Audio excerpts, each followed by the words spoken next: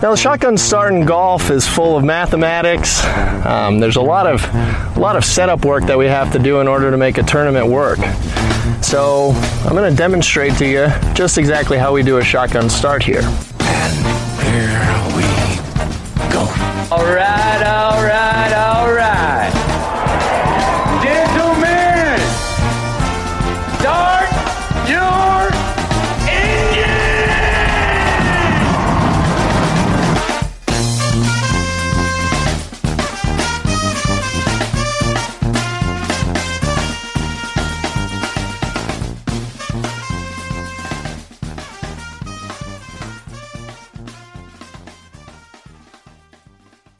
Greetings and welcome to a Friday edition of the Shotgun Start. It is August 9th. Andy, how we doing? Brendan, the playoffs are here. No spectator morning. It was It was glorious. And Mr. Playoff showed up this morning. Who's Mr. Playoffs? DJ. Oh, lowest round of the season. You know, it must be the postseason. Just some guys rise to the occasion, turn it on when it matters most. Rory's kind of Mr. Playoffs, too. Rory's just Mr. PGA Tour in general. Players, WGCs, Golf Pass. He's just, yeah. But if the Golf Channel and PGA Tour are schism, what's that going to mean for Rory and Golf Pass? Oh, it's a good question. Should have asked John Arand that. I'm sure he would have, had reporting tip of his tongue for that. All right. I've been hearing you scream and rant and rave about this no fans thing long before the shotgun start. This is a thing, crackpot, scheme of yours since before that predates even this podcast. There should be no fans at, professional golf events. What was the morning like for you? Did it feel like validation? Did it feel like a peek into like a kind of a Xanadu that we'll never we saw the future. I think the future of golf is going to be limited spectator events like the match because you can provide such a better television product with no fans. Like they can't use like drones. Like the only reason they could use a drone at the U.S. Open was because it was out over the water. Over the ocean. Like they can't use drones at PGA Tour events because of crowds. So it's they could use them at the match because there were very few people out there. So wait a second. So you think the solution's not just going to be relaxing some drone rules, but rather just getting rid of all the people on the ground? Yeah. Well, it makes sense. You're going to have better golf. There's a better competition because there aren't grandstands everywhere. Okay. You're going to have better competition, a better product for the masses, which is what matters. Yeah. Fan experience doesn't matter compared to television experience because that's where you make your money. They make so much money with these different corporate tents. And I'm just saying that's where it's going. That's where it's going. Corporate hospitality money's drying up. It's just like there's very few. No, there's very that's the thing is like they have open sponsorships for a reason because like people are starting to be like, why are we spending $10 million to sponsor this thing? Yeah, think about how much you can do, how much damage you can do with $10 million of like digital advertising, marketing. Yeah. So that's the take. Is this a redirection? You want to redirect that digital, the shotgun start and things like that? Yeah, I want $10. Somebody should give us $10 million to advertise. Shotgun start would be everywhere. There was still a fair amount of yokels out there, just gallivanting, bouncing around the grounds. I was surprised at the amount of kind of people who insiders, vagabonds that just were walking around in the background of these shots, but. Any other thoughts on the morning? They've got this new leaderboard to confuse us even more. They've proposed projected Tour Championship leaderboard graphics as it stands right now. It's so ridiculous. Brooks Koepka hasn't shown up to Eastlake. He won't be there for 3 weeks, but he's minus 10 on the leaderboard. It was kind of right. Just put it on the tee for you. Meatball over the middle. I just don't understand why are we projecting more stuff? Well, because that is now the determinative thing, right? I mean, it's not these. I guess you have points for this week and next week to get there. I don't know. I guess there's not two projections. There's points to get through the first two events, and then where you'll be for the final event, because there are no points anymore after BMW. Hey, who's worse at golf right now, Tiger or Phil? Tiger. Would you say David Duval's better than both? Probably. Tiger's like, why is Tiger playing this? I think he's there to do golf TV bullshit, and, meetings. I wouldn't mind if Tiger just retired. Like I'm all together. Yeah, like Peyton Manning went out on top. Yeah, but Tiger plays a sport where he can like show up in and out, bounce. But this Manning. Is the thing is like it's just go out. You won the Masters the last year you played golf. Remember, like Ray Allen was like for a couple of years was doing that thing where he'd just like sign a deal or maybe sign a deal in like March or something every year. Yeah. You should just do like that. Maybe what if he just played the Masters from now on and the majors? He and like Larry and the majors? Because he's got 5 years into all of them now? Yeah. So just play those.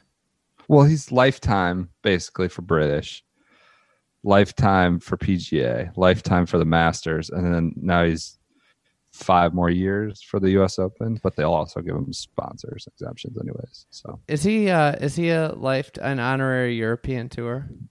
I don't think he is. Only but Patrick Reed. You see, he's going to play BMW PGA for the first time ever. Big announcement. Honorary lifetime member, never played it. Just going for the first time to play that mark. How we need right, somebody needs to do reporting on that, because like why did he get that? Like I'm so perplexed as to how Patrick Reed must have had dirt on the European Tour or something. We're not getting into that. We were shouted about that for like 4 or 5 episodes last November or whenever it was. All right. What did you think about the leaderboard? I mean, I was disappointed that Rory Sabatini couldn't get it to the house today. He finished with a double. Oh, I thought I saw it last. I saw he was 5 under. Yeah, like he finished with a double, so it was minus 3, T33. I saw that Spieth played his first like round without a bogey since like May. Oh, really? Yeah, bogey free. How about his playing with Wolf? He seemed inspired. He's like, I love how aggressive he is. And I wish I used to be like that. I need to get back to that. And we'll actually hear a story coming shortly from Harry Higgs about some of that aggression and complete and utter youthful confidence, irrational confidence. The Harry Higgs interview going up. I forgot to put it up today. Well, now it's our Friday episode. Yeah. So, all right, let's do, should we do a quick read? You have any other first round reactions? Anything you want to hit on? I don't know. Webb Simpson is like just so good. Best golfer in the world, maybe? No, he doesn't win enough, but he's so good. He's ridiculously good. He's Troy Merritt, ridiculously underappreciated. He is. MVP of the Ryder Cup and has just kept going. Troy Merritt's projected to go from 72nd to 4th at the moment. A lot of golf to go, but I would love if Troy Merritt won the FedExCup. I would be here for that. That would be one.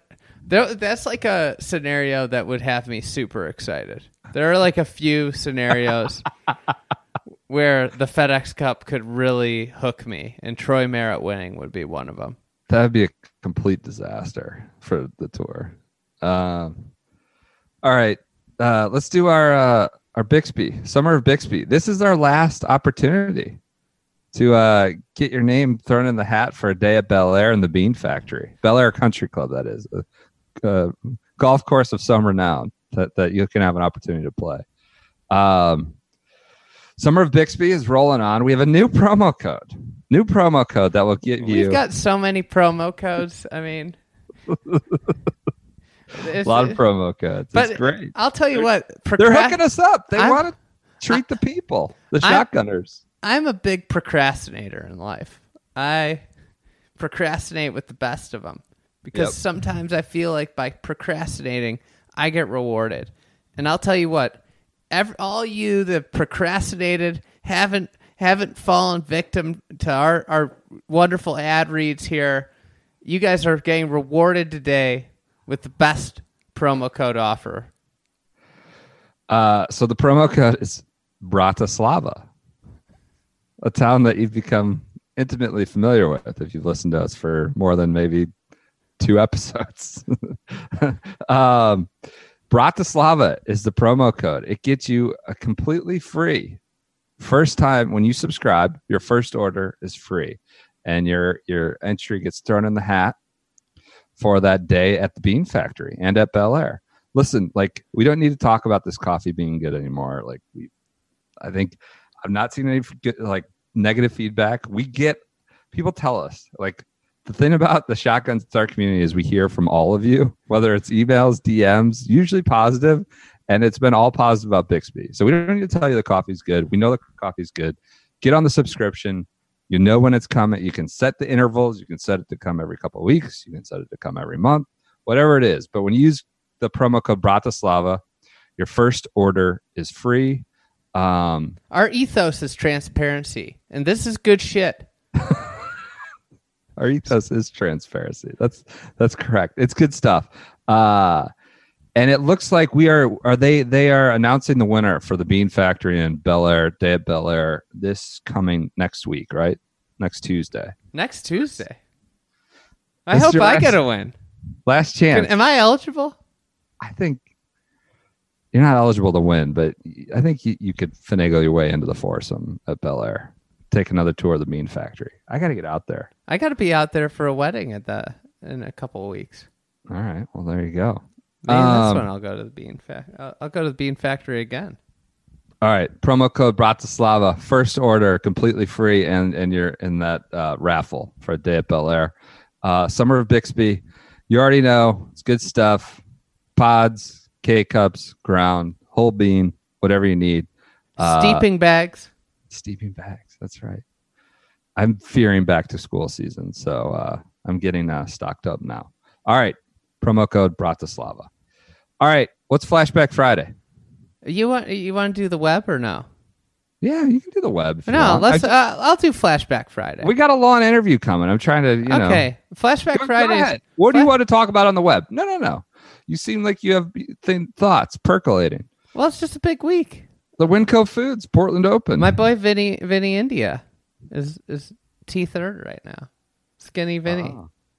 That's why you want to talk about it, huh? Yeah. Favoritism. It is favoritism. Illinois bias coming out. Okay. It would move him to 77. He needs to get into that top 75.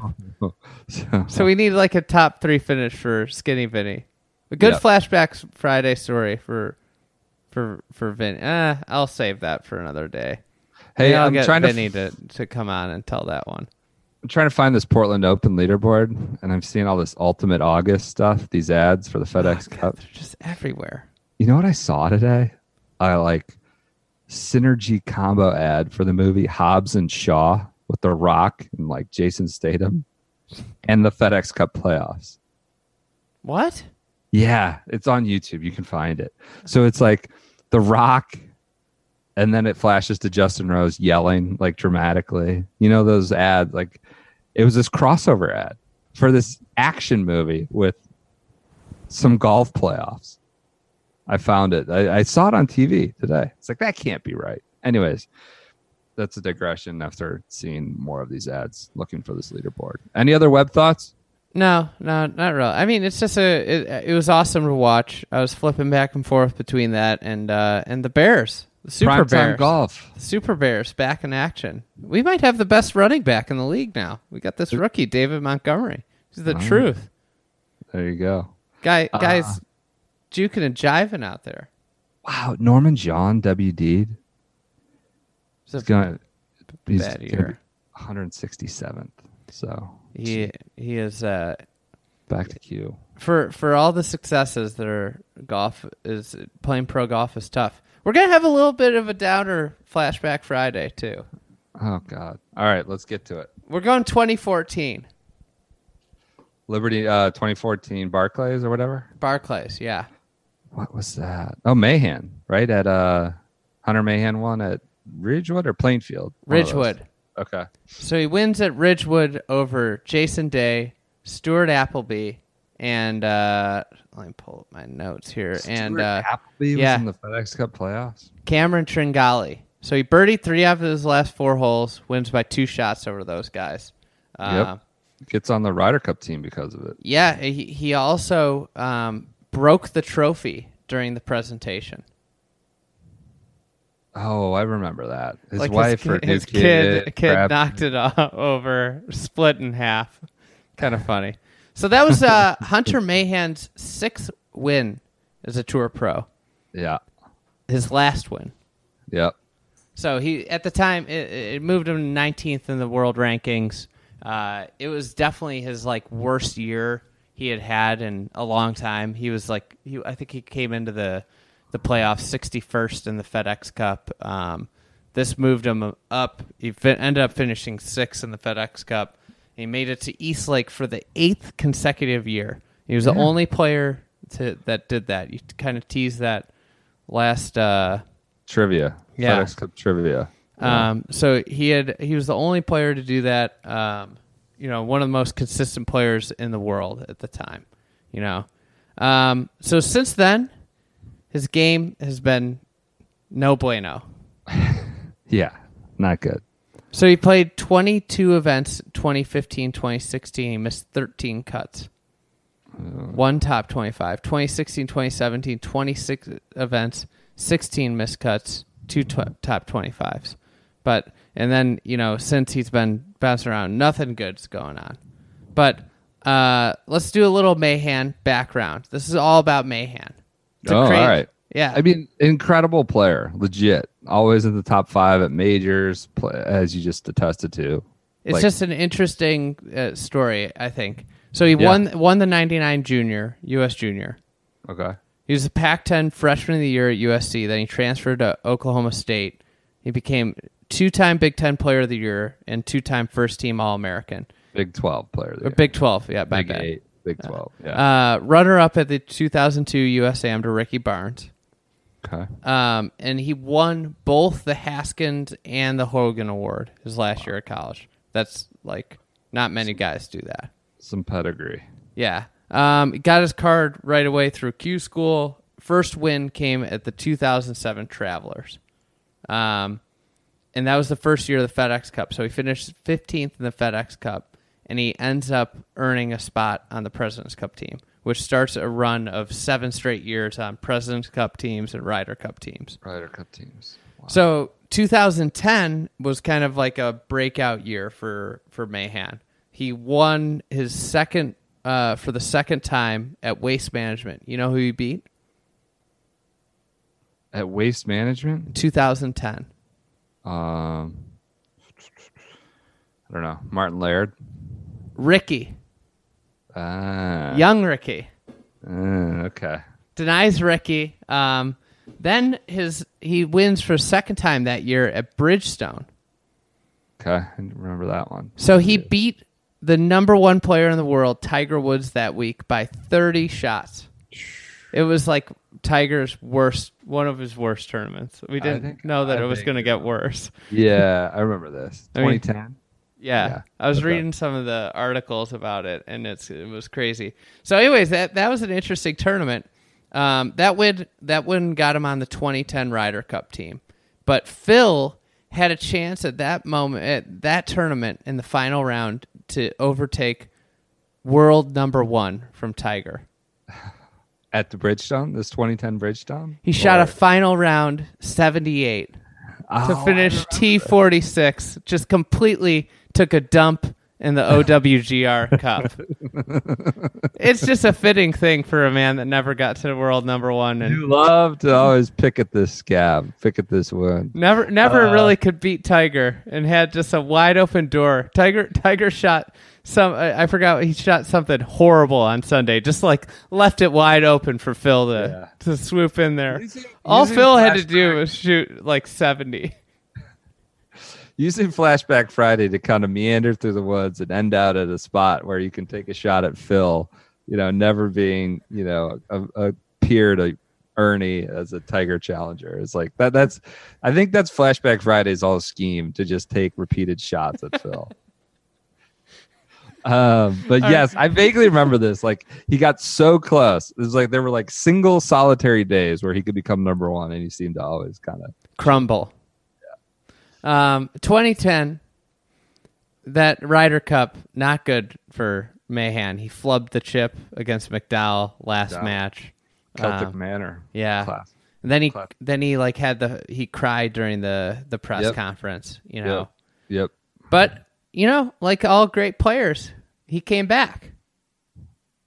Back on the horse. Exactly. So in 2012, he beat Rory in the finals of the WGC match play. Okay. For his fourth win. That was out of Dove Mountain, right? Dove Mountain. So Rory, he denied Rory of getting to world number one. It would have been the first time Rory had ever gotten to world number one. Man, I don't remember Rory being a factor out there. So it was interesting. So Rory and Westy played in the semis. And if either of them won, they would have gotten to world number one. Okay. Rory beat Westy, vanquished him.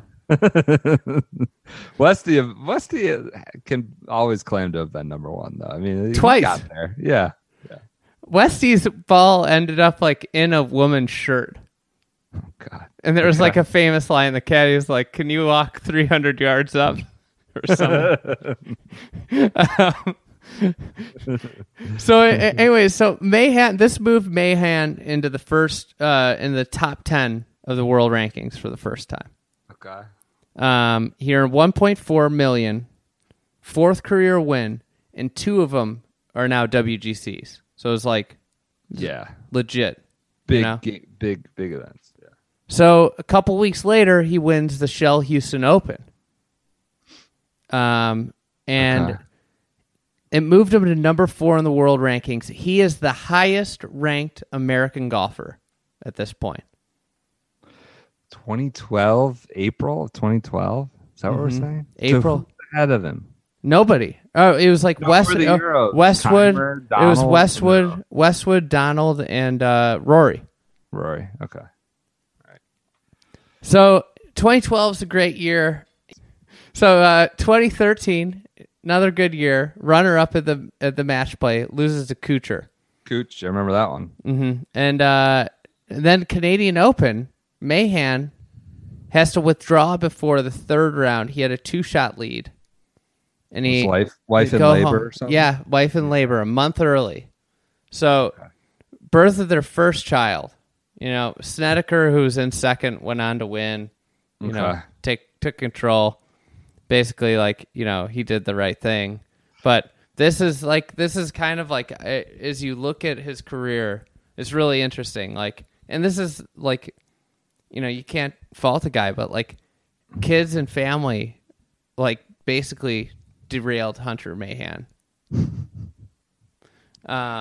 Kids and family. Yeah. Yeah. So home obligations, maybe with the wife and kids. So he wins in 2014, but then he goes in like we said, struggles. And at 2016 Memorial, we wanted them close together. We had 2, and it was like, holy moly, 2 is a lot. And then she was pregnant. Mahan said with his file, his third child is due next month. I was kind of looking forward to a year without anything new, which hasn't happened. Everything in my life is really good. I'm just not shooting the scores I should. So he made 30-some million. So he'd made $30 million at this point. But he was So at that point, that baby made them have 3 children under the age of 3. Jesus. So it's just like, complete like, and I mean, this is obviously a personal choice, and you can't fault the guy for doing this. Like, this is life, and he had already made $30 million. Sure. So we have a lot going on. Mentally, you'd like to deal with one thing at a time. I think it's overwhelming, and I lost track of my swing a little bit. It feels like an avalanche, but it's just a snow flurry. So later after the birth of his 3rd child, he switches swing instructors from Foley to Chris O'Connell.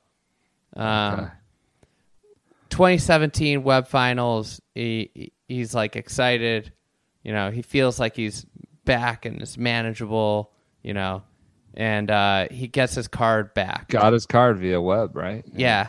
So then played good at Torrey in 2018, and then his wife's sister dies.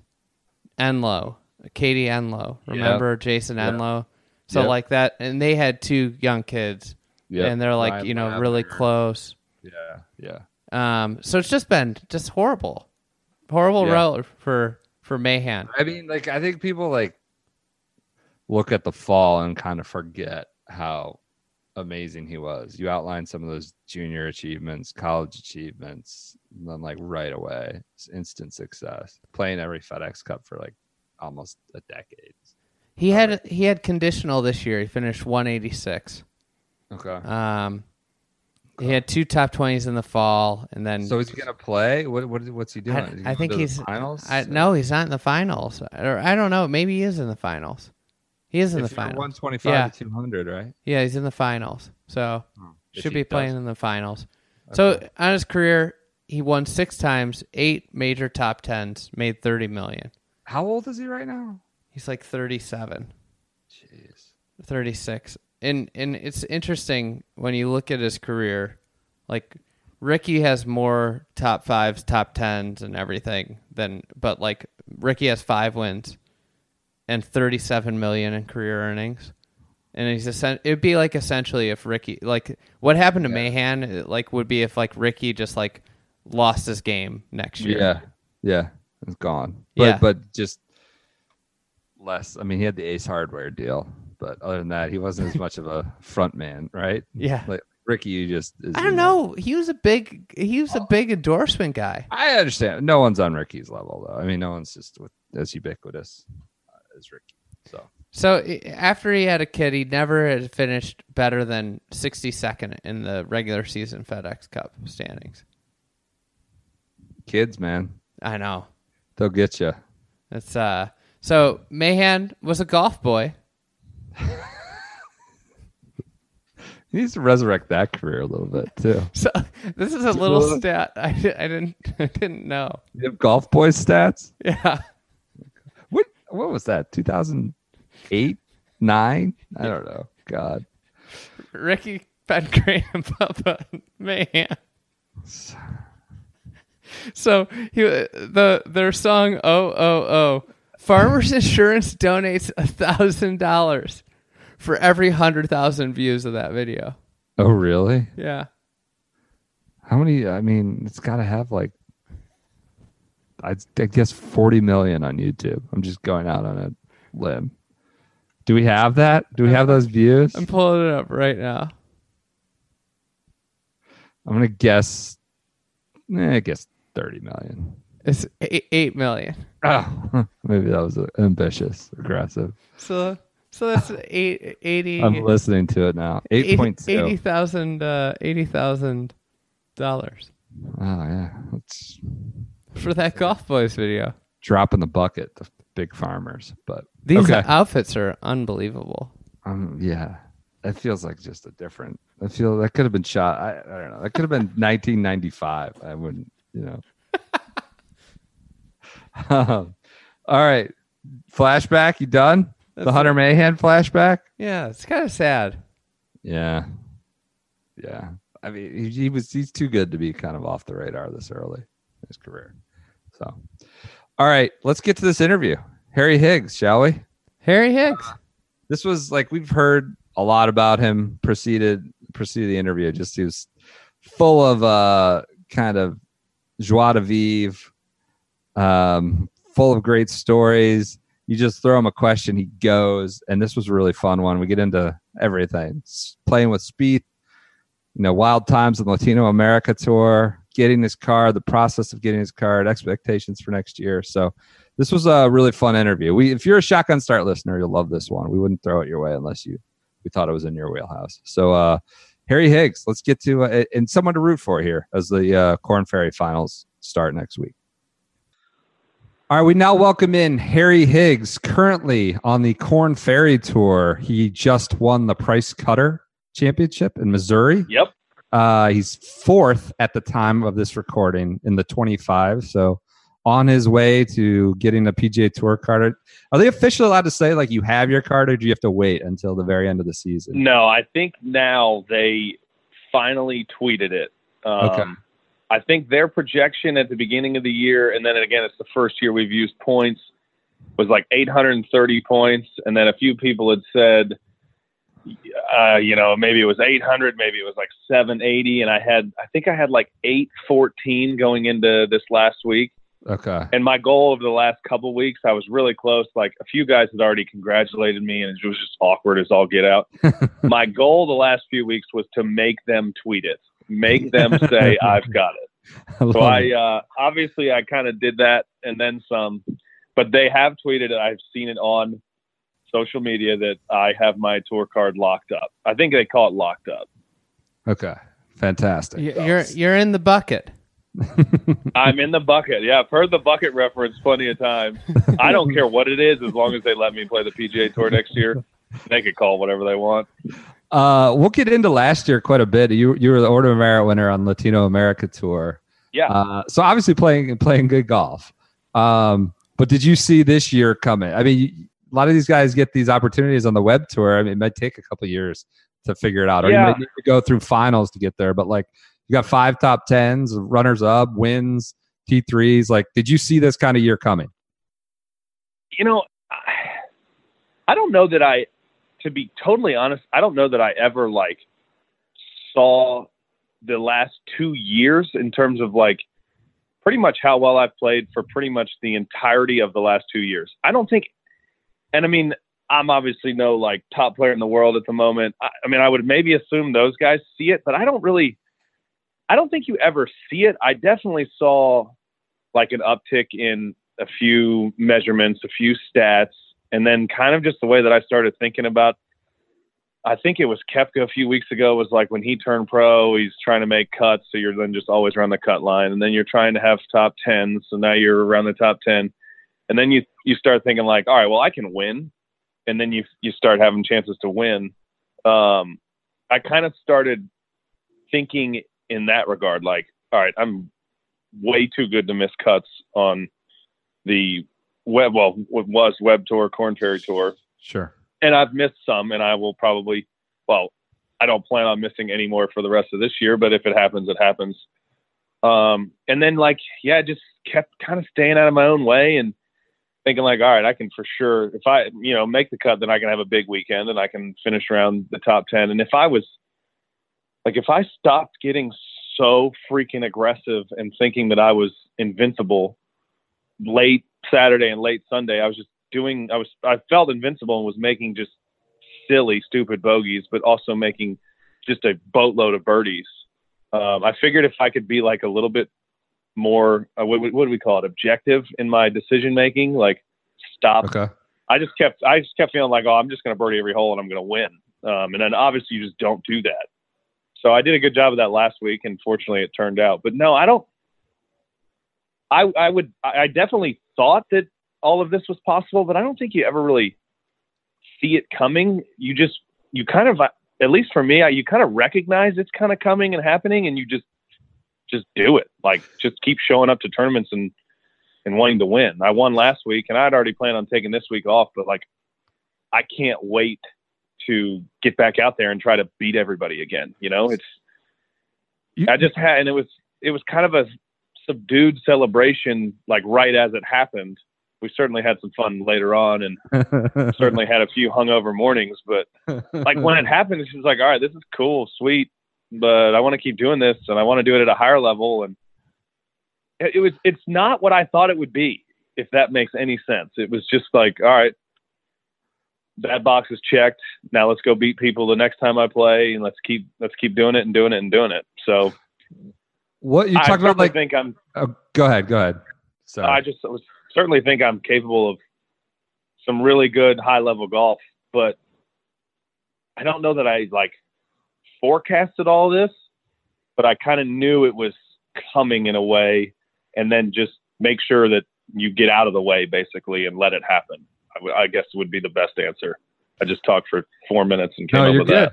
Love it. But like, so some of that's like, you're talking about the strategizing, being more objective, and also like kind of, it sounds like being more patient and stuff like that, or just letting it happen. What were those?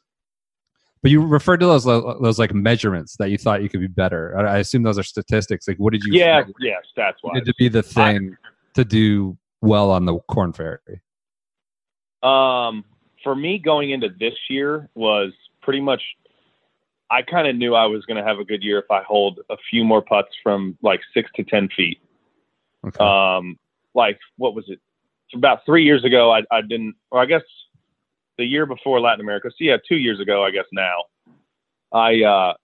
statistics wise, like I was not striking the ball well. And I always just kind of, like, I'd always have good quality. I'd always had play, like in a 4-day tournament, I always play like 30 or some odd holes well, hit some good shots, but I would always kind of fight like a slap week, right? And some weeks I just was going to play it, but I kind of realized like, all right, well, I'm good enough to at least know when it's going to happen. And then just wind up grabbing an extra club and aiming so far left. But like, I realized, I'm probably not going to win any tournaments this way. So kind of just honestly, my ball striking statistics, my approach to the green have been insane, gaining at least a couple shots almost every round in terms of strokes gained approach. And it's solely because I'm hitting the ball in the middle of the face more often, if not almost all the time. And then it's like I can be creative. I'm not worried about when there's, trouble short right, I'm clubbing up. It's like 180 and I'm hitting like 4-iron. Now it's just grab your 7-iron and hit it solid and go up there and make the putt. I got really good at being good slapping it around, and then I realized, well, I'm not going to win like this, so I might as well try to stop slapping it less. It's good. So I was curious. I was going to ask about, you played at SMU, obviously like a big time golf program. But you were by no means like a superstar at SMU. I don't want. I hope that doesn't offend you. Was that no. Is that because you were there doing it? Yeah. Slapping it around at that point, and that's really what's taking you up to where you were the Order of Merit winner at Latin America, is really like improving your ball striking. Yeah, I mean, I would say I always drove the ball pretty straight. My freshman year here, I think I led the country in like fairway percentage hit. I think I was borderline hitting like 78% of the fairways. And my freshman year, Kelly Craft was a senior, and he used to literally not let me take any more than like an 8-iron onto the driving range because my wedge play was just so bad. And then, he started learning a few more short game shots and kind of, I didn't really know, I never knew how to practice and all this, that, and the other. So that took basically 4 years. I was very fortunate to have good teammates and then really good coaches that kind of helped me along. And then I kind of started like working smarter in terms of what I was doing in practice that made it competitive and kind of made it bleed into my rounds. And then I started like my senior year noticing, all right, I'm shooting some pretty good scores. I had a few good results, a couple, I think top fives. I never won. But team golf is not, it's just not the same. Cause like when I finished, I was like, all right, sweet. Now I'm ready for professional golf. I just spent 4 years here. I got better and I made kind of a, like I did last year, and I'm probably going to continue to do so this year. I kind of made like a late season push to like really improve and really have good results. So I thought I was ready for pro golf, and then you get out there and it's like team golf's just not the same. And the courses, honestly, in college were probably harder than any mini tour or developmental tour golf course. And then you just less now because kids are so good so early, but I mean, you could shoot even par every day and be an All-American. I definitely didn't do that, but if you shot 78, there's still something to play for, like right. There's your team. Hopefully the other 4 guys played well, and then you've got 2 days then you can shoot 78, 70, 70, help the team out, and then but you finished 40th, but you feel good that like under even more pressure. It was more pressure playing team golf, I felt, than when it's just for myself. If you shoot 78, then you're probably just going to miss the cut and go home and try to get better. Whereas team golf, there's no hiding. All right, you messed up the first round. You got to do a better job the next couple and help us out. So, like at that level, are you like? I don't know. I suck at golf. Like a good golfer, like a pro golfer is a pro golfer. I get like, sure. How do you tell the difference there between like, all right, that guy is like, how is it easy? Can you tell right away, like that guy is going to be a PGA Tour player? And did you know that about yourself? It doesn't sound like you instantly knew that. I said it. I always said it about myself. I was not always convinced of it, but I always kept saying it. I mean, you grow up, you're in 8th grade, you're the stud, and you're about to go into high school and play high school golf, and you're doing well, and you're winning junior tournaments, and you're talking to your friends like, yeah, for sure, I'm playing the PGA Tour when I'm, whatever, $1 million a week, for sure. I kept saying it in almost just like delusional confidence deep down in there. Like I always knew I was capable of it, but it wouldn't have been until honestly, probably last year when I had stretches in last year was my 4th year as a pro. My first 3 years, I had a few stretches, and I never did it for 4 days in a row. Honestly, some weeks it would just be like 6 holes, and I played 6 holes so well and so clean and like hit all the shots that I see guys on TV hit. And so I kind of kept thinking, all right, yeah, I can still for sure do this. Then not a problem. I just need to find a way to make it happen over the course of a week, throughout 4 days of a tournament, throughout a month, throughout a season. And then last year I started working with Corey Lundberg at Altus here in Dallas at Trinity Forest with Cam McCormick, Jordan's guy. And we showed up and we worked a little bit in the fall before last year. And I told him like, I'm definitely good enough to play at the highest level. I really feel that I've like had these flashes enough. And if we get to the bottom of like how my mind works and thinks, like most of the time I would get over it thinking honestly that I just wasn't going to hit a good shot, and I just wouldn't hit a good shot. And it was irritating, but it was like, well, dude, it's kind of in a sick way a good thing. Like, can you just try to get over it and think you're going to hit a good one? Because then you're probably going to hit a good one. Right. And then last year, at the beginning of the year, I didn't have any status anywhere, and I literally told Corey, I was like, dude, I think I'm good enough. I was just about to go to Latinoamerica Q school. I think I'm good enough to win the money list. I don't have status on the tour, so you can't win the money list without status. Right. And he kind of, as obviously as a coach would always do, he agreed, and we kind of set forth on a plan. And I fortunately, like a week later, I finished second, almost won. So that was kind of a nice boost. And then I kind of just pretty much showed up to every tournament thinking like, all right, I'm good enough last year to win. And at the end of the year, I'm good enough to win the whole shebang. And in thinking that and then actually doing it, that really helped me for this year, obviously, because then it's like, all right, I'm just going to do the same things I did last year. I still think I'm good enough to, win this money list or points list, I guess. And I got off to another pretty halfway decent start and felt like my game stacked up. So then it's just like, all right, keep preparing, keep doing the simple stuff you were doing, and go out there and just simply beat people. Like I hate I hate it on Thursday when I shoot 2 under and I'm in 45th and then, I've teed off in the morning, and then in the afternoon I'm in 60th. Or, I don't like going from 17th to 18th. If 17th is as good as I can do, I want 17th. So I guess it's kind of a sick competitive drive, and then just kind of almost delusional confidence in that I always said I would do it, and kind of deep down thought it was possible, but needed to find a better way to get to a more consistent place where I could play better stretches for longer, basically. Is there something like at SMU, you said you play with Kelly Craft at least for a year there, US Amateur. Yes. Like stud.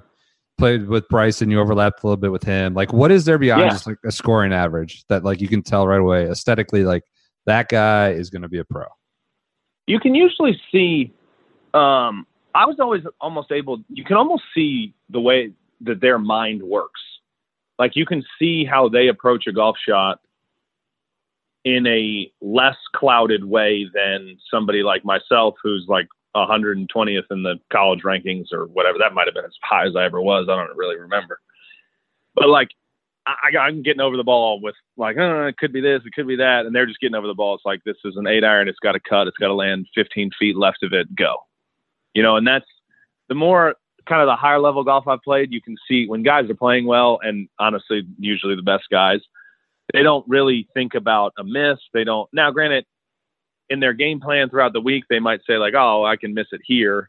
But pretty much every shot, the only thing they're really worried about is like executing it to the nth degree in terms of precision. Like it needs to land here. It needs to go there.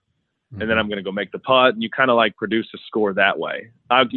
Kelly was good at it. Bryson was insanely good at it. Like, he showed up and hit it he would go months, years without hitting it where he hit it where he was looking every time.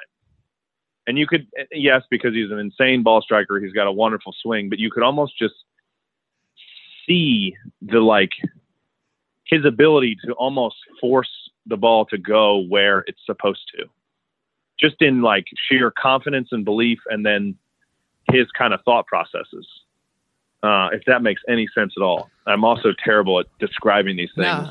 It makes a ton of sense. I always say that all PGA Tour pros have irrational confidence. Like oh god, yeah, no doubt. You guys never hit bad shots, because no. Even if you do hit a bad shot, you don't believe it was to a certain extent. The first thing, I'm the king of it. The first thing, like almost immediately, I'm thinking like, oh my god, well that was this, that was that, and then I'm always like, dude, you just didn't hit it hard enough. You just. Deep down, I always know it's me, but your first reaction is just like, no, couldn't have been me. No chance. No way. I remember Kelly had already turned pro. I think he had just a few years ago, he had just won on the web.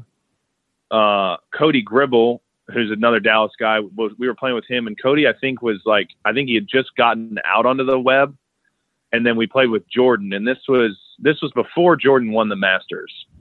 But we were just playing a money match, going around, and then on 16, it was the old honors course, which is now Meridos, so it's not even there anymore. But is this par 5? Everybody it's pretty easy drive. You drive it in the fairway, and then it's like a 3-wood long iron into the wind, and the whole green kind of slopes from right to left, and the flag was on the left, but there's water short and left and kind of up the whole green. And I go first, and I fan it way right. And Kelly fans it way right, and Cody, as a lefty, hooks it way right. And then Jordan was last to go. And in that moment, I could see, and then we were all hitting, I think he hit 3-wood. In that moment is when there was like a light that switched. You could tell deep down that he was not, and our pitch, I got mine up and down, and Cody did too. Like, it wasn't like our chips were even that hard. You basically just duff it on the green and it rolls to the flag, and you maybe hole a 6 to 8 footer and you make birdie and go to the next. But you could see that Jordan was not going to allow his ball to go any further right than like 25 feet right of the flag. Wow. And he hit it 25 feet right of the flag. And then we all kind of were all over there, and it was the 16th hole, so the stakes were higher than they were when we started. Right. And then obviously an eagle will present a double and a triple, and So we're all nervy on our chips, and fortunately we got him up and down, but then he's putting and we're just like, all right, well, because he refused to hit it, bail out over there, and now he's got a chance to just take all the money out of our wallets. And fortunately, the one time he barely missed one. But I'll forever remember that. And I thought, here's me, and I think I might have been just out of college, and then Cody had just gotten out onto the web, and Kelly had just won and secured his PGA Tour card. And then there's this kid, and I'm like, holy cow, this is. And I knew Jordan was just about to turn pro and was, he'd already had some success. Well, he had a lot of success, but you just saw, and I was like, oh boy, that's different. I need to get to that point. So kind of ever since then, I've always thought of that, and I've always tried to find ways to do so. Sometimes the best thing to do is just hit it 50 yards right away from the water because you've got nothing that day. But if you've got it that day, his refusal to bail was incredible. And it was almost like you could see it just in the way he was looking at the shot. I could almost see him think, and you could think that he was thinking that. It was incredible. Do you think he's still that way? I mean, I didn't expect to talk about Jordan, but do you think obviously his bad year is a really, really good year for a lot of people? Yeah. Do you feel like there's a burden of success there? I mean, because maybe the best year of his career could have come, in the first 3 years of it, and it's a legendary year. It's justifiably. Yeah, I mean, I'm watching the golf now, and he's 69th on the FedExCup points list or whatever, and I think he's a few under par today. I just turned it on. But he's got an eagle putt right now, I think. Okay, yeah. This is a par 5. Good radio. Yeah, I mean, you can see. I think you can almost tell if you really truly watch, and you kind of know what to look for. I think you can almost tell when any of us, but almost especially Jordan, when he's going to hit a good shot, when he's going to pull it off, and when he's going to play a great round. And maybe it's happening a little less. How do you see that? Though? Just what you're talking about with that match? Yeah, it's just kind of the way that he or any other great player or somebody that is just about to hit a great shot, you can almost feel and see how they're looking at it. Usually for me, if I'm really quiet, it's game on. This is a good yardage. I'm just going. Leave me, Mike, my caddy, leave me alone. I'll take care of this. I don't know if I'm as great at spotting it anymore, and it's hard to do through TV. But you could really, in the situation, then you could really tell. He's probably he's got it on the green still. He'll probably make this putt. But it definitely does look like he gets a little antsy and a little bit more fidgety, and then he kind of makes swings that are like that. Duval. Duval said something right before. He said it on live from the Saturday night before Sunday at the Masters when everybody was going through who they were going to pick, and he goes Tiger, and they're like, why? And he's like, I just see it in his eyes. He looks the way he looks in the 2000s, and there's just something. Yeah, and then all the other majors you saw. Did anybody think he was going to do well? Right. It looked like he was worried about something. Mm-hmm. Jordan looks like he's going to make this putt right now. It's interesting. That's amazing. I don't know why, the way he's looking at it, and he usually makes every putt anyway. Yeah. There you go. He made it. Yeah. Look at that. We got live broadcast. We might get in trouble if we were live on. Yeah. But I'm curious that you went down to Latin America your first year out, 2015. Yeah, I did. And then you took a couple years where you were playing all over the place, but you came back in 2018. How much different was traveling around Latin America the first time versus the second time? Quite a bit different. We went to Argentina more the second time, and that just is difficult. But no, in terms of it was basically a fraternity. The first year we were all in 2015, all of the guys that I played college golf with, or a lot of guys that I knew of, we all just showed up down there, and it's like a traveling fraternity. We're just like hanging out and playing golf and enjoying some dinners and trying to piece together enough Spanish to order dinner or order drinks or get in a cab and get to where we're supposed to go.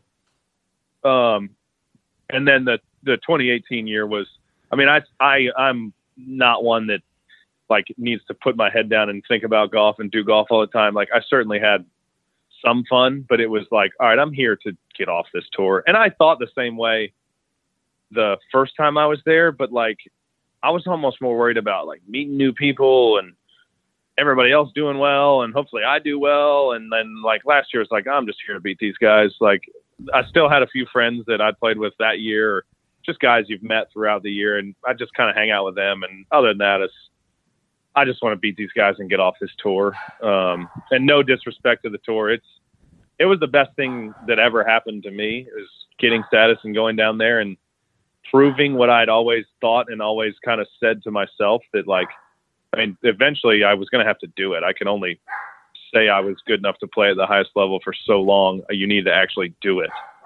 And I was getting a little long in the tooth. There's like a lot of 21, 22, 23-year-olds down there, and I'm 26, 27. Like, dude, get off the tour. Get off this tour. You don't want to be doing it forever.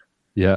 So What do you have any humorous stories you can share about that first time around, about ordering something, drinks, getting in a cab, like you were talking about? Anything that's safe, or it doesn't have to be safe, but that you're okay with sharing on the pod? Yeah, we finished in this. I didn't do it, but we finished in Aguas Calientes, Mexico, hot water, and we went across the hotel. Or across the street of the hotel, there was like this little mall. I think it was like a TGI Fridays. And Sunday, we always had fun. And Sunday, we're just like carrying on, drinking, trying to order like a burger that's edible. And fortunately, we all did. And still just having a whole lot of fun drinking. And like everybody was either at like one of three restaurants. So we kind of all end up together. And I don't know why I thought of this. There are so many more. I just need to like just really think about them. Sure. But one of our buddies, we're staying in a Marriott. One of our buddies got pretty banged up. I'll keep his name out of it. Yep. Of course. He excelled at Sunday nights, and he also excelled at missing flights. And he missed his flight the next morning. But in the process of doing so, somehow he broke the elevator in the Marriott. Like we came back banged up, and like we rode it up and then got off on our floor, and then just in the trip up like two more floors, he somehow broke it, shattered his phone, and then just slept through it. He was the king of sleeping through his flights and then like complaining to American Airlines, and they just put him on the next ticket first class. Like it was unbelievable. We were like, well, why don't we just get as banged up as him, miss our flights, and then fly first class? There's always a few more. That's amazing. Yeah, one of my buddies who's played down there for a while told me a story of a guy waking up in a bunker one morning, after he missed the cut. Yeah. Well, the first year we were there, we played in Mazatlan, Mexico, and it was like the something presented by Heineken.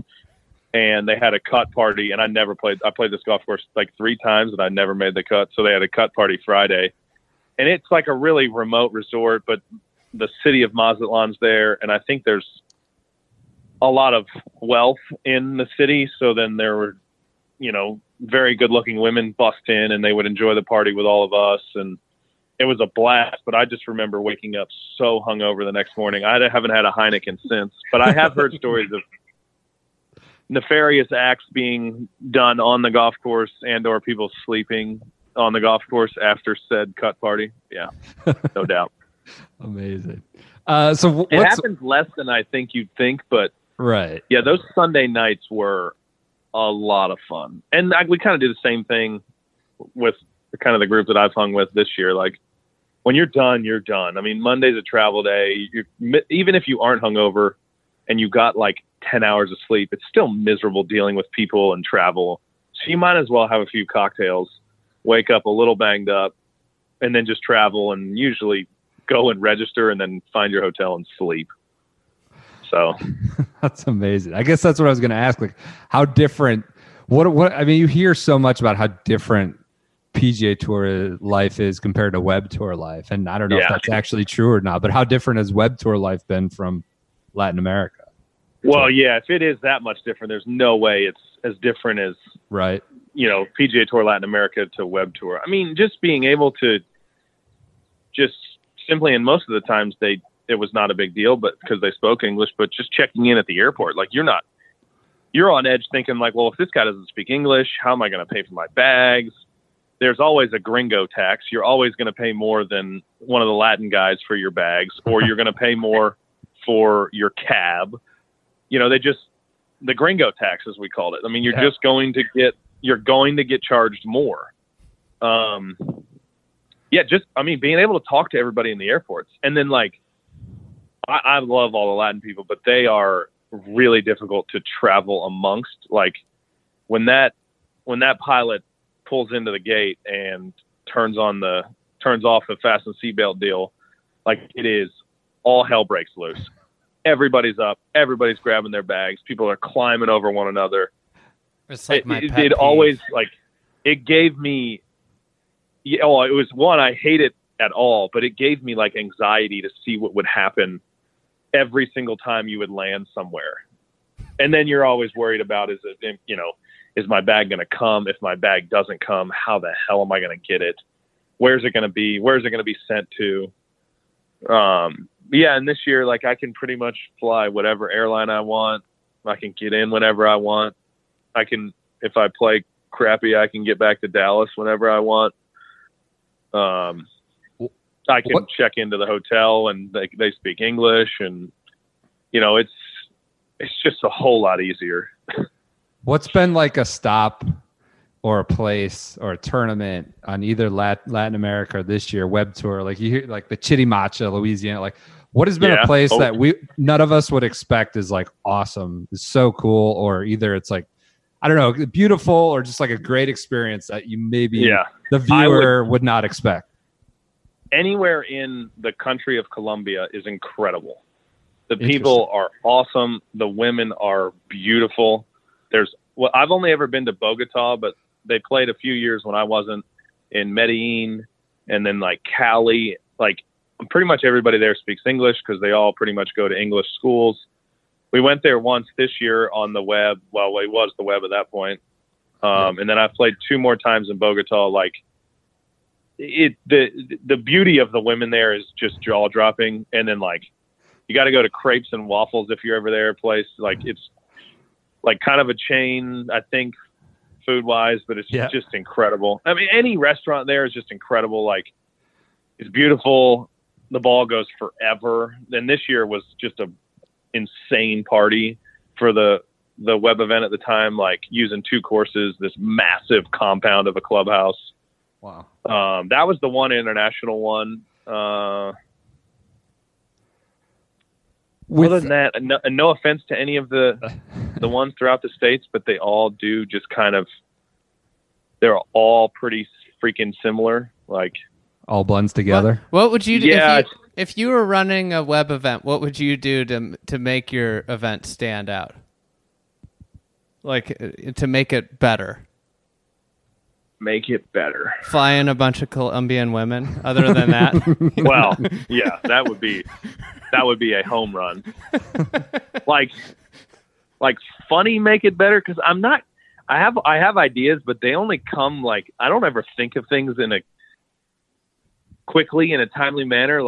When we hang up, I'll probably think of something. Yeah, sure. Colombian women would definitely. I mean, I'm in on that. Well, let me ask you. You can think about it for a second. Let me ask you about the Korn Ferry style of play. And I assume you got used to it on Latin America as well, and maybe even in college. I'm not sure about that. You talked about team play, but you always hear guys talk about well, I made 4 pars in my first 6 holes on Thursday morning, and I was well, I'm kind of screwed. I need to shoot 65s. Is that a style you like? Is that a style you're ready to get the hell away from and all that? I hate it. Is that true? Is that actually the style where you're pressing right out of the gate Thursday? I think. Well, yeah, I'm super impatient, so I kind of just do it myself anyway. Okay. But if you think about it on the whole, like I shot 22 under last week. So 22 in 72 holes.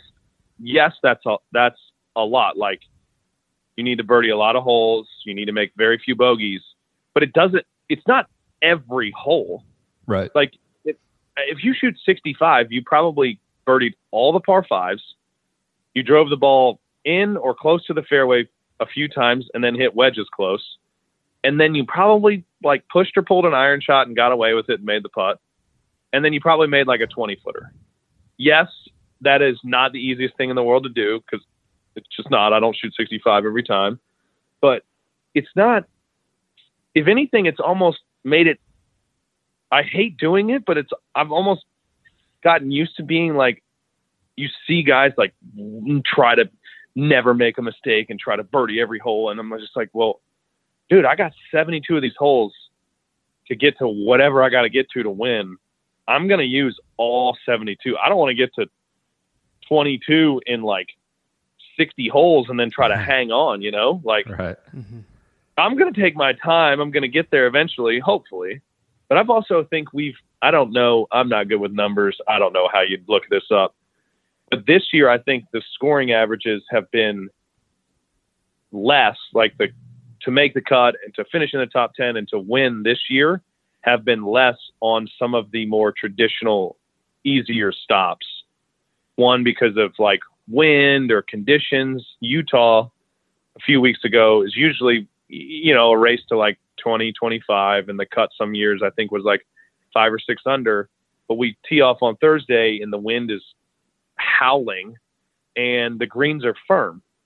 And I think I might have shot like 1 or 2 under and was in like 25th. I think the cut was even or maybe even over par. So I think I've just gotten lucky on like what it's actually been this year, because I'm not a huge fan of shooting 0 and then seeing if it's good enough. And then last year in Latin America, most of those places, some are easy and some you got to do that.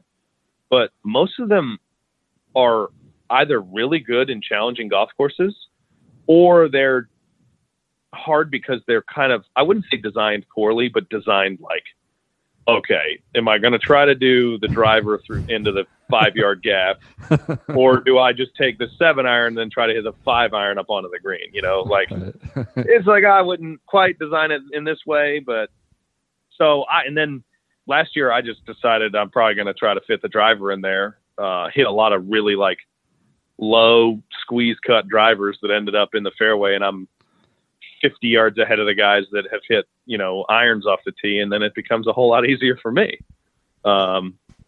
No, this year on the whole, I think it's been a little harder. And then I was fortunate to be fully exempt, and I also took a few of the weeks that are traditionally really low. I just took those off. I don't. Is that a hard thing to do? Take weeks off when you know it's like there's just like anxiety, I imagine. Oh, well, it's just auto. You fall 5 spots or more every time. Every time. That's amazing. And I made a schedule at the beginning of the year thinking I do not want to play golf and be away from home for any more than 4 weeks in a row. And I did 1 4-week stretch early in the year, and then I'm just about to do another with Portland and then the 3 finals events. And then I knew I was taking 4th of July off because we do a Higgs family vacation in North Carolina, and I just sit on the beach and eat and drink for a week. And I figured in the middle of the year, that's going to be exactly what I need. Yeah.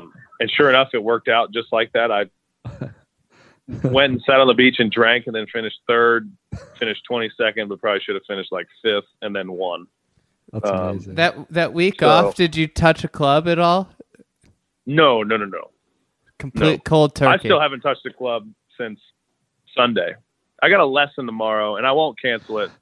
But I'll probably have an hour-long lesson where we'll probably wind up talking for about 45 minutes because, again, I can talk. We'll probably talk for about 45 minutes about what happened, kind of write a few things down, what we want to do moving forward. I'll probably hit a few balls. I hope that if I hit them solid, I'll just leave. And then I think some of the other guys, like Scotty Scheffler lives in the area, Charlie Saxon, some of the guys that I hung out with. And I didn't know they just all moved into a house with a pool. I didn't know they had a pool. So I honestly would probably bail on practicing Saturday and just go sit and drink by the pool. And then I'll head to Portland Sunday. So I'll kind of like work a little bit more. I'll practice Sunday in Portland, and then I'll actually be there on a Monday to do something. So Monday, Tuesday, Wednesday, and then go. But I'm pretty good at taking breaks, and I'm pretty good at doing nothing. I'm way better at doing nothing than I am at golf. So I finish and for the most part hang them up. But I've also gotten a lot better at how I practice. Like if I go out there, I'll be out there for a couple hours. I'll just try to recreate the same things that I want to have happen during a tournament or in a round. And if I'm still doing those things, I just kind of, all right, I'm good. I'm going to go home. So you got 4 starts. You got the Portland and 3 finals. Like you have your card. Like yes. What do you want to get out of that? Like obviously the big tour, the PGA Tour schedule is now all funky and it's going to be done, maybe before, I guess. Would it be before the Korn Ferry? Their tour championship finishes the week before our tour finishes. So there's no like battlefield or anything. Like, what do you want to do out of these last 4 events? Like, obviously you can always position yourself with better status and things like that. Like, do you feel like you're gonna throttle down? I mean, I don't know. It's an odd mentality. Yeah. Like, I think we've seen it. Yeah, it is. So go ahead. Sorry, it's odd. I do not like playing golf poorly. So I probably need to work harder and do better in terms of like the way that I think my way through a round of golf now than I did before the year, because now it's like, all right, well, I already won. I've already locked up my tour card.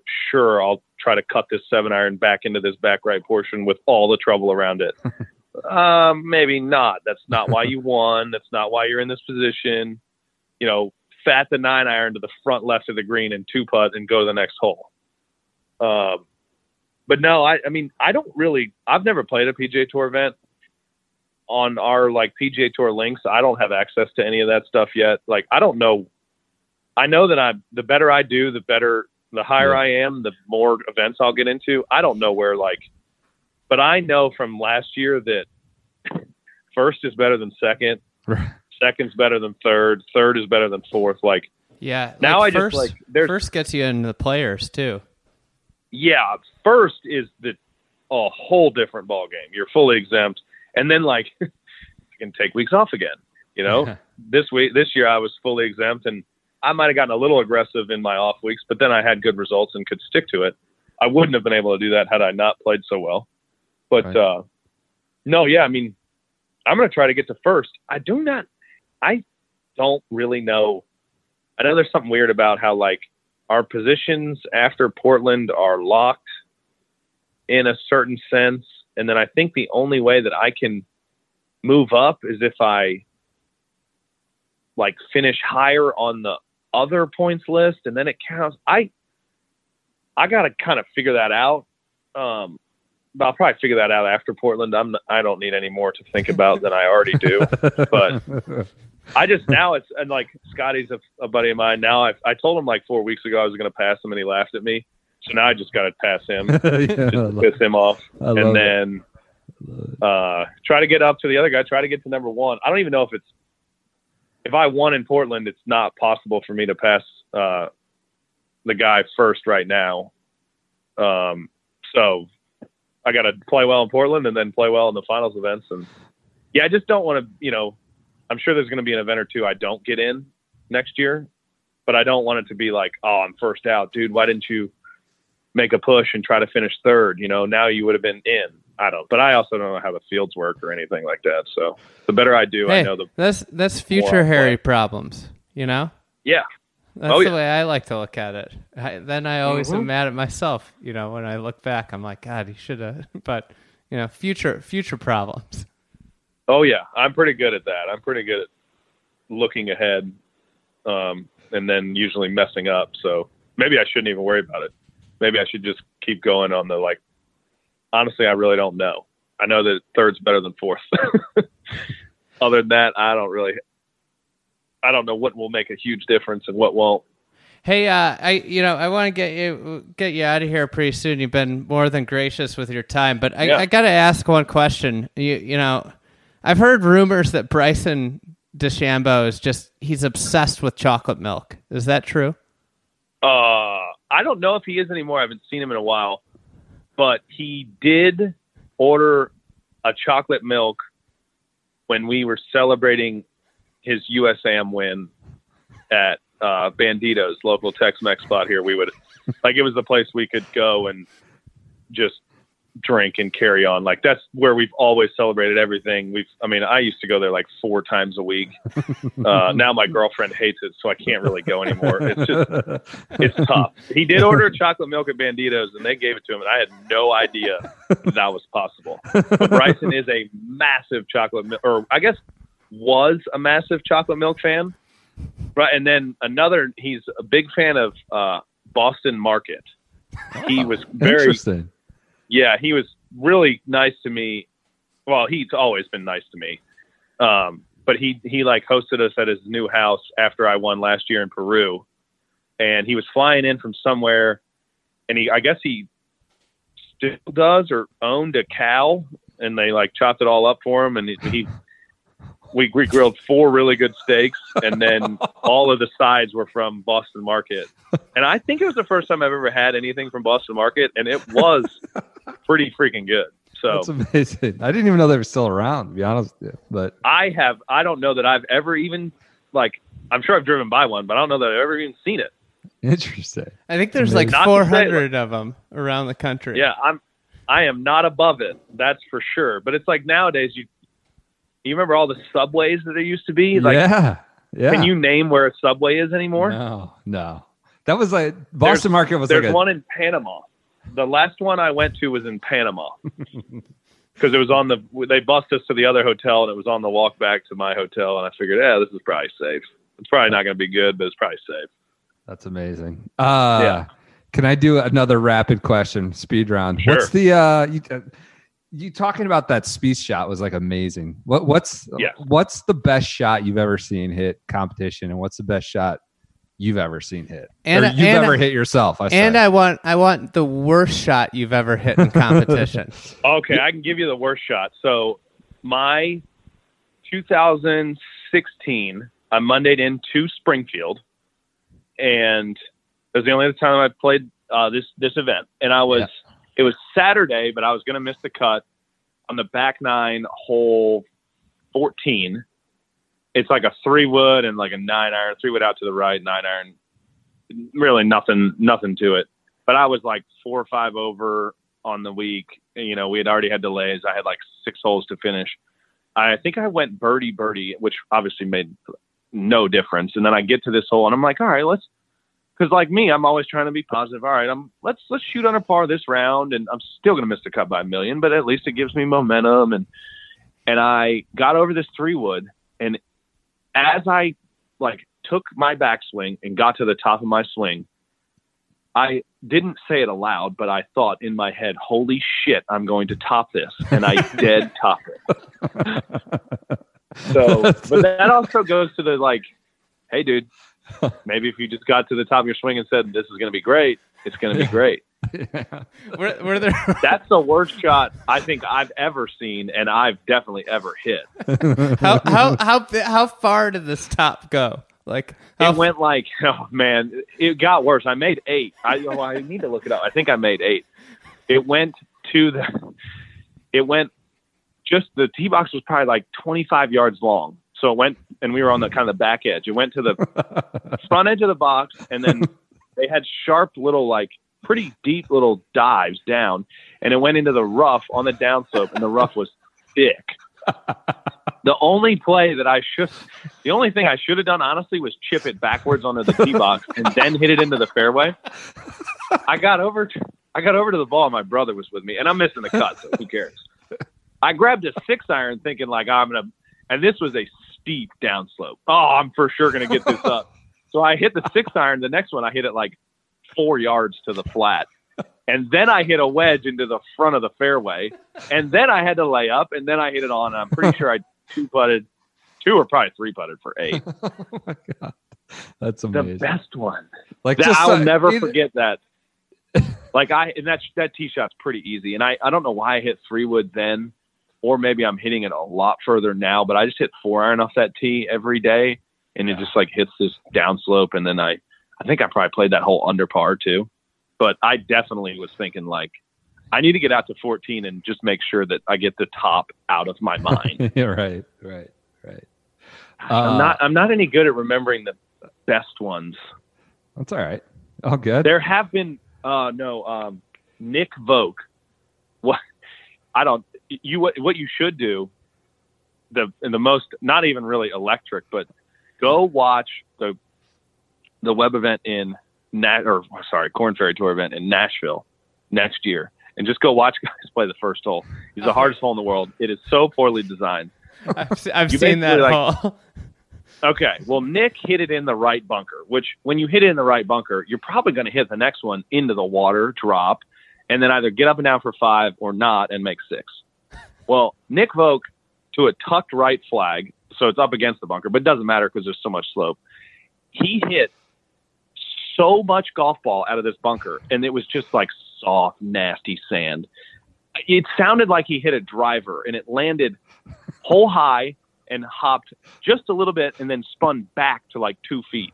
And I was inside of him in the bunker, and I was thinking, all right, I didn't have a great lie. Do I like putt it to the front of the bunker and then try to like nudge it out? Do I just say, screw it and blade it into the bunker and go to the other side? And he hit the greatest bunker shot I've ever seen, or anybody probably will ever see in their entire lives. I almost wanted to tell him, like, dude, there's no way you can tap in with that ball. You had to have ripped the cover clean off. It was one of the best shots I've ever seen. That's amazing. So yeah, that one. That was probably the best one I saw all year. Love it. Any more, Andy? I was going to throw in one more. You got your floor. Gotta get you out of here free. on this. I'm not in a hurry, but I get it if you're tired of hearing me talk. No, this is fantastic. All right, so like, you're headed to the PGA Tour next year. Like, what do you? Yes. I mean, what do you expect? What are your expectations there? You've talked about, like, you weren't like the top-rated college golfer. You hit it a long way. You hit it pretty straight, or you hit it long enough. Like, what do you expect the biggest like adjustment to be? Like, what are you most excited about? What are you most anxious about going up to the PGA Tour? I think just my excitement is and expectation. I don't know expectation-wise. My excitement is just kind of the same thing as like Latinoamerica to the Web Tour / Korn Ferry Tour this year. I just want to see, like, if I continue to do what I'm doing, continue to have the same, preparation and stats and kind of belief in myself, I want to see how it stacks up at now the highest level on what, for the most part, will be some of the hardest golf courses with, some of the most demanding shots. I want to see like how good I know I kind of really maybe truly know that I'm really pretty good. I kind of want to see, like, all right. And then I want to, like, I'm a big fan. I think that was part of the reason why it took me a little while to have some success, but I wasn't an All-American. I wasn't highly ranked, but I kind of always knew that I was going to, if I stayed in it long enough, I was going to start getting some of these guys. And now I've got a chance to get guys that are like, really established and, the names that everybody talks about. But no, I was just going to keep doing the same stuff and see how well it fit. If it didn't, then the only thing I probably shouldn't do is panic and just try to get better. And goals wise, I mean, in Latin America, I told myself I wanted to win the money list. I wrote a little Post-it note and put it above on my mirror where I brush my teeth and see it every morning. I did the same thing this year, so hopefully I can make another late push and win this money list. And then if I were to win or I guess it's points list, if I were to win this points list, and obviously I'm going to write a Post-it that says I'm going to win the FedExCup next year. Yeah, you have to. Yeah, I mean, if I go one, and then honestly, it would be a travesty if I didn't win the whole thing next year. Yeah. And then at that point, I might just quit and be like, all right, yeah, I did it. I'm done. I don't even know how much money these guys are about to win in these next few weeks anyway, but I think I probably wouldn't be able to mess all that money up. So I might just be out. That's great. That's fantastic. So last question. We said this like 6 times. What event, non-major, are you most excited to play in on the PGA Tour? And I assume you're going to have to finish. You're going to finish Webb, and you're going to have to play a lot right away in the fall. That's generally how the Webb guys go. The first 5. What would be like the hardest golf course? I don't know. See, that's the other thing. Like I said to you guys, I'm a huge fan of golf Twitter, and like I'm not really a golf nerd, but I always love like getting up in the morning and practicing on the weekends, and then I like to come back and watch weekend golf because I like to see guys that have a chance to win, see how they handle it, all that, and like. It's kind of odd that I'm not really going to be able to watch much PGA Tour golf this next year. Or I'm like, obviously, hopefully I'm playing, and I'm not like some of my weekends. It was so fun just sitting here, maybe cracking a cold beer and scrolling through golf Twitter and listening to people rip or praise or whatever everybody does to everyone else while they play. Like now it's going to be me, or maybe it's not going to be me, but I'm not going to be able to watch it or follow it along. I think the one on non-major would be the Nelson here at Trinity Forest. I'm a member, and the SMU, and all of everyone that I know is here. So that would probably be my non-major one. But the only thing that I want to try to do is that's a great pick. The only thing I want to try to do is get in the Masters. Obviously, like if I win or if I get. I'd have to finish like second, like 4 times to get into the top 50 probably, but that's the only thing that... No, you don't have that far to go. You're 146. Get to the top 50 week before the Masters. I don't know how those things work. I would assume I come close a few times and then I might have an outside shot. Maybe they'd like me enough to give me an exemption anyway. I doubt it. But... The special exemption. No, I think your special exemption worthy, I mean, I certainly think so. They might want it reserved for someone more established. But all right, no, Trinity Forest for sure. The Nelson next year will be a ton of fun. I was never worthy of a sponsor exemption into it either. Not that I didn't try, but I was never worthy. And I'm looking forward to playing in front of all my hometown and family and friends and. Basically all the knucklehead members that I've become friends with there. They're just going to be hooting and hollering and having a whole lot of fun. So I'm looking forward to that. It's so neat that your first PGA Tour start will be like next year. Like you haven't played in any before this. Yeah, no, none. I mean, that was going to be my other answer. Which one are you looking forward to? The first one. Like I want to see that first tee shot I hit at the Greenbrier. I cannot wait to like see how I react to that. Cause I've hit plenty of tee shots this year, like a little shaky. My thighs get really tight and it's just like, So I'm looking forward to like seeing what that's like. If I hit that first fairway, it'd be like, all right, let's do this. I'm off and running. If I don't, it's like, all right, I'm going to need to scrap together these first couple holes and finally calm down, hopefully. And no, I want to see how my game stacks up, and I can't wait to do it. I mean, I know we always growing up joked like, how do these guys? What do these guys ever complain about? Like they get cars, and we always used to joke. Now you can use the flags, but the PGA Tour flags, like any ball that hits it, it goes in, and like I kind of want to test all these things out. That's amazing. Courtesy cars, Oh, yeah.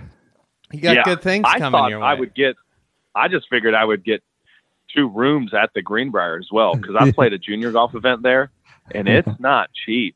No. And we called them like held rooms just in case I actually get into the event, which I think I now will. And it wasn't, but like a few days after that, I realized I had to pay for both those rooms. I was borderline surprised. I'm already kind of spoiling myself. But no, I guess you don't have the rental car expense. But the rental cars are not going to cost as much as the rooms. I would doubt.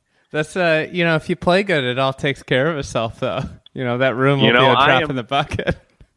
My saying is, it's just another 6-footer. There you go. I am not afraid to spend money on comfort and convenience throughout my golf and travel life. So I love it. I need to probably spend less and do a better job of that. But I just keep saying it's just another 6-footer. Oh, Harry, you don't have to buy dinner. Well, that's all right. It's just another 6-footer. I'll just make another one. That's a great way to live. I love it. Well, hopefully.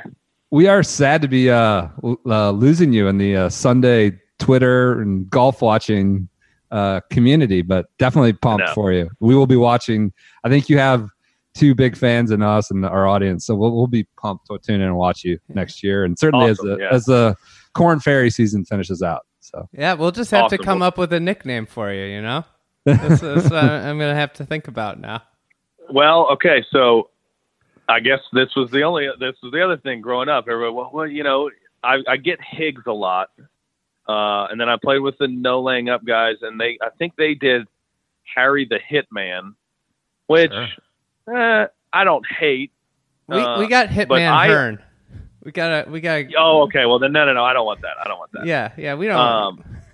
Growing up, I was always, this was something that I said. So I don't know that I should be awarded anything because I said it. But and it's my nickname back home. I pretty much always hit the ball hole high.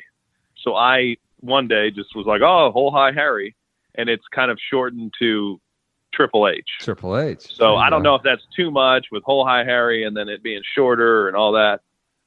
But I think all of my friends growing up, they would love to see Triple H or Hole High Harry.